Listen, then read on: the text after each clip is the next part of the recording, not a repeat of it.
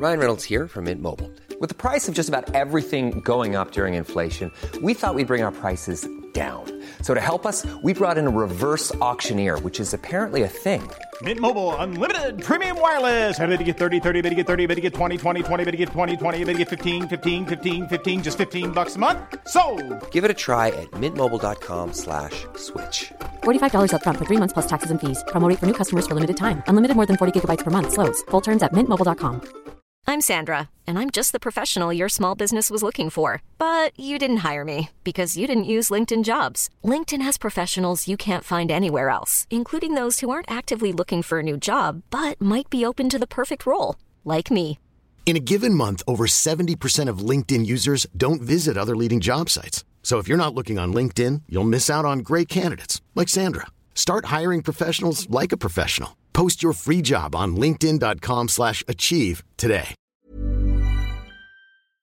We live in an era where moviegoers generally know far too much about a film before we actually sit down to watch it. Sometimes, though, studios do manage to downplay or hide things in plain sight, and we go into a film thinking that it's one thing, only to realise that it's something else entirely. I'm Josh from WhatCulture.com, and these are 10 upcoming movies that aren't what you think. Number 10, it isn't part of the MCU, Morbius. Morbius is the latest entry in the somewhat confusing Sony universe of Marvel characters, otherwise known as the Spunk. Now, if you might remember, the first entry into the Spunk, Venom, had no direct connections to the MCU.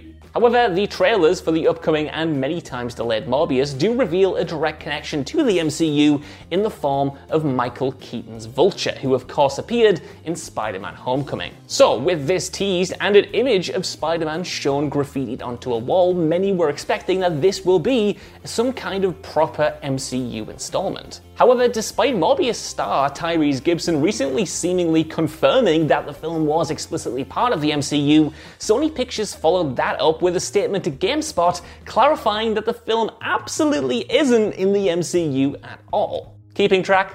Basically, this awkward agreement between Marvel and Sony allowed characters from the MCU to dip their toes into a little bit of spunk, but it can't work the other way around, and the MCU can, if it wants, just ignore anything that Sony does with their movies. I mean, this is difficult for me and you to follow, right? I can't imagine any casual audiences knowing the intricacies of these contracts between these big companies. Number 9. It isn't setting up a new franchise, Indiana Jones 5. The currently shooting 5th Indiana Jones film is widely anticipated to be the final one starring the now 79-year-old Harrison Ford. With that being said though, there is the understandable assumption that this 5th movie is being made to pass the baton down to some kind of new character so that Disney can continue the franchise once Ford is retired. With Shia LaBeouf confirmed to not be returning as Indiana Jones' son Mutt though, the next best assumption was that Phoebe Waller-Bridge's character, who was rumored to be playing an older student of Indy's, was next in line to have this franchise. However, you might have missed last year that Kathleen Kennedy, who is a producer on the movie, described the film as the 5th and final entry into the Indiana Jones franchise. So while this doesn't preclude Indiana Jones getting a reboot or another sequel in 10, 20 years with a new star, it doesn't look like they're making Indiana Jones 5 as a gateway to a new franchise, but rather to be a dignified end for Indiana Jones as a character. Number 8, it's actually an anthology film, The French Dispatch. It feels like we've been waiting forever to see Wes Anderson's new movie, The French Dispatch. Originally due to release in summer 2020, the pandemic pushed it back a whole 15 months, and it's now set to drop this October. Anderson's film did get its premiere back at Cannes in July though, where it got wildly positive reviews. However, those reviews also confirmed that this will indeed be an anthology film, specifically a 5-part anthology film. Though the French Dispatch's press notes have always referred to it as an anthology, and the trailers do indeed note the film being comprised of separate stories, few seem to realise that it was an outright anthology until its Cannes premiere. And this might have been an intentional move on the part of distributor Searchlight Pictures, as anthology movies in the past haven't fared all that well at the box office. There certainly seems to be a ceiling on them when compared to your big blockbusters or even other smash hit indie movies. And given that many of the reviews as well pointed out that the anthology framing might alienate some moviegoers, especially casual moviegoers, you kind of understand why this element of the film isn't entirely hidden, but is certainly not being put right at the forefront of the marketing. Number 7, it isn't a horror film. Doctor Strange in the Multiverse of Madness. Superhero movies and hyperbole go hand in hand. When someone involved with one of these seemingly makes just a random offhand remark, the internet can absolutely run with it and blow it out of proportion. Hell, we're as guilty as doing that as anyone else. We all want to know what these movies are, and we'll take any crumb of potential information and talk about it to death. We're all just Charlie Day in that episode of It's Always Sunny. That's all I'm saying. What this has to do with In the Multiverse of Madness, though, is that even before production properly started, some personnel on the movie were quoted as describing it as an MCU horror film. And so that snowballed into many people announcing that it was indeed going to be the MCU's proper first foray into the horror genre properly. This was only exacerbated when Sam Raimi joined the project as well, replacing original horror director Scott Derrickson, not just because of Raimi's prior connection to the horror genre with the likes of Drag Me to Hell and Evil Dead, but because the writer that he brought on board to rewrite the movie was also quoted as bigging up these horror elements, talking about certain scary scenes. Consequently, these claims spread like wildfire, and it took MCU head honcho Kevin Feige himself conducting an interview to clarify that no, In the Multiverse of Madness isn't going to be a straight-up MCU horror movie, but it will be an MCU movie with very scary scenes, as he put it. So there you have it. It's not going to be a straight horror, but hey, it is going to be a straight-up Sam Raimi movie, and after so long being away from the camera, that's good enough for me. I want just infinite Sam Raimi movies, please. Please, Sam the Man, make it happen. Sam the Man doesn't rhyme. That didn't rhyme, that wasn't in the script. I just tried to go ad-lib and messed it up entirely, so you can have that as a treat. Number 6, it's not a reboot, Scream. In this case, the studio only really has themselves to blame for all the confusion. And that's because the upcoming, already wrapped 5th entry into the Scream series, set for release early next year, is simply titled Scream. And given as it shares the same title as the classic 1996 movie, you can't really blame for audiences and viewers expecting it to be something of a reboot rather than a sequel. But with the series' penchant for genre satire and the original 3 cast members set to return, it would presumably be a soft reboot at best, ushering out David Arquette, Neve Campbell and Courtney Cox, while transitioning into a newer, younger cast, not unlike the recent trilogy of Star Wars films. However, the directors have recently confirmed that this isn't the angle at all. Despite being called just Scream Again, this isn't going to be any kind of reboot. It's going to be a direct sequel rather than some kind of cash grab just trying to revive a dead franchise to make a quick buck. Hey, I'm Ryan Reynolds. Recently, I asked Mint Mobile's legal team if big wireless companies are allowed to raise prices due to inflation. They said yes. And then when I asked if raising prices technically violates those onerous 2-year contracts, they said, "What the f*** are you talking about, you insane Hollywood ass?" So to recap, we're cutting the price of Mint Unlimited from $30 a month to just $15 a month. Give it a try at mintmobile.com/switch. $45 up front for 3 months plus taxes and fees. Promo rate for new customers for limited time. Unlimited more than 40 gigabytes per month. Slows full terms at mintmobile.com. Hold up. What was that? Boring. No flavor. That was as bad as those leftovers you ate all week. Keke Palmer here, and it's time to say hello to something fresh and guilt-free. Hello Fresh. Jazz up dinner with pecan-crusted chicken or garlic butter shrimp scampi. Now that's music to my mouth. Hello Fresh. Let's get this dinner party started. Discover all the delicious possibilities at HelloFresh.com. Since 2013, Bombas has donated over 100 million socks, underwear, and T-shirts to those facing homelessness. If we counted those on air, this ad would last over 1,157 days. But if we counted the time it takes to make a donation possible, it would take just a few clicks. Because every time you make a purchase, Bombas donates an item to someone who needs it. Go to bombas.com/ACAST and use code ACAST for 20% off your first purchase. That's bombas.com/ACAST, code ACAST.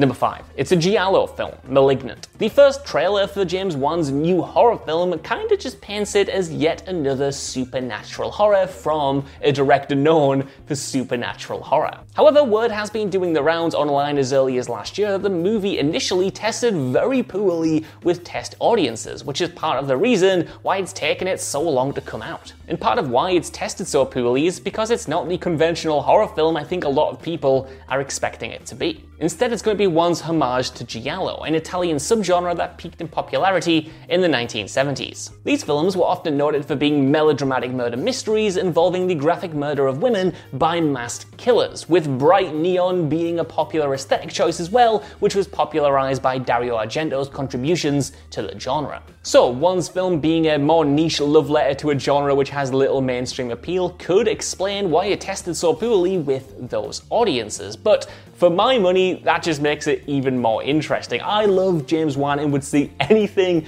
the dude does, and I would have taken another Conjuring-esque supernatural thriller, but something a bit more unconventional, something a bit more passion project-y. That sounds much more intriguing to me. Number 4. It isn't Chris Hemsworth's last Thor movie, Thor: Love and Thunder. For a while, many believed that Avengers Endgame would be the final time we saw Chris Hemsworth as Thor, considering that his MCU contract was up with that film, and that the story itself saw him passing the baton down to Valkyrie as the leader of New Asgard. But, of course, Hemsworth recently just wrapped on Thor: Love and Thunder, the sequel to Thor Ragnarok. Still, without any word of him signing a new contract, rumors started again about Love and Thunder potentially being his last Thor movie. This was especially compounded because Natalie Portman was being brought back as Jane Foster to be the new female Thor. However, this was all cleared up last year as Hemsworth went on record and said that this isn't going to be his retirement movie. In fact, he doesn't see himself retiring as Thor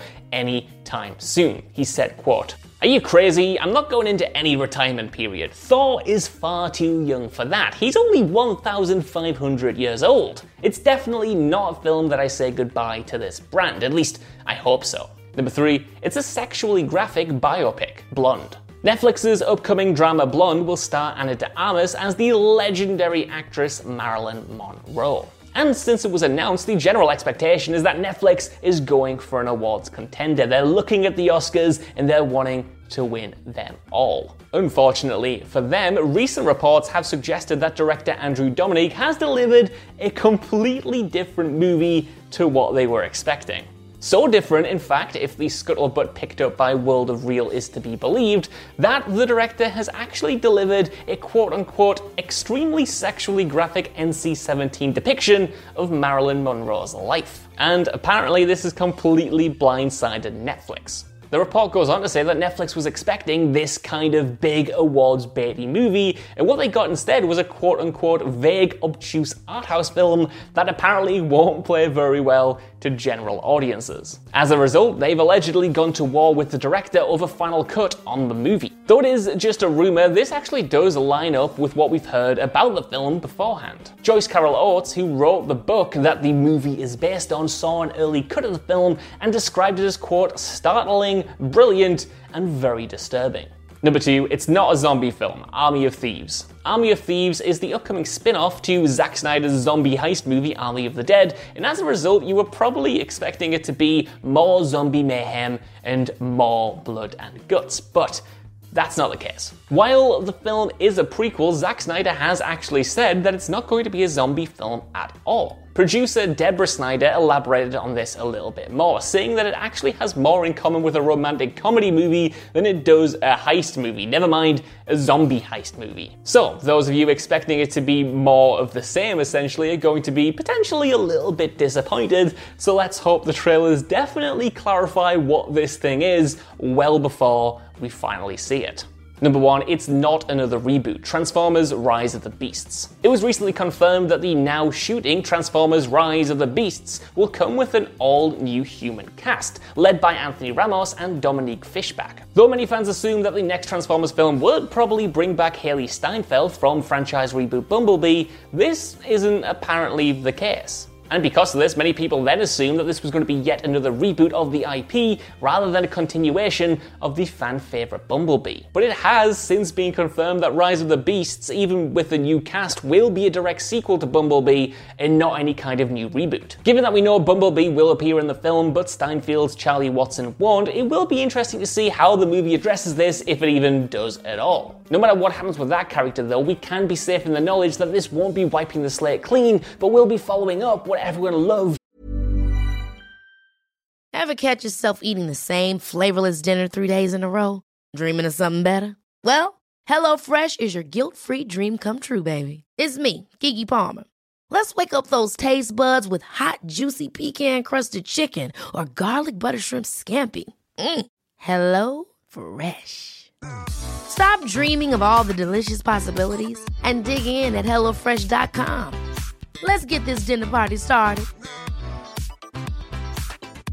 Hey, it's Paige DeSorbo from Giggly Squad. High quality fashion without the price tag. Say hello to Quince. I'm snagging high-end essentials like cozy cashmere sweaters, sleek leather jackets, fine jewelry, and so much more. With Quince being 50 to 80% less than similar brands. And they partner with factories that prioritize safe, ethical, and responsible manufacturing. I love that. Luxury quality within reach. Go to quince.com/style to get free shipping and 365-day returns on your next order. Quince.com/style. Imagine the softest sheets you've ever felt. Now imagine them getting even softer over time. That's what you'll feel with Boll & Branch's organic cotton sheets. In a recent customer survey, 96% replied that Boll & Branch sheets get softer with every wash. Start getting your best night's sleep in these sheets that get softer and softer for years to come. Try their sheets with a 30-night guarantee. Plus, get 15% off your first order at bollandbranch.com. Code BUTTERY. Exclusions apply. See site for details. About Bumblebee.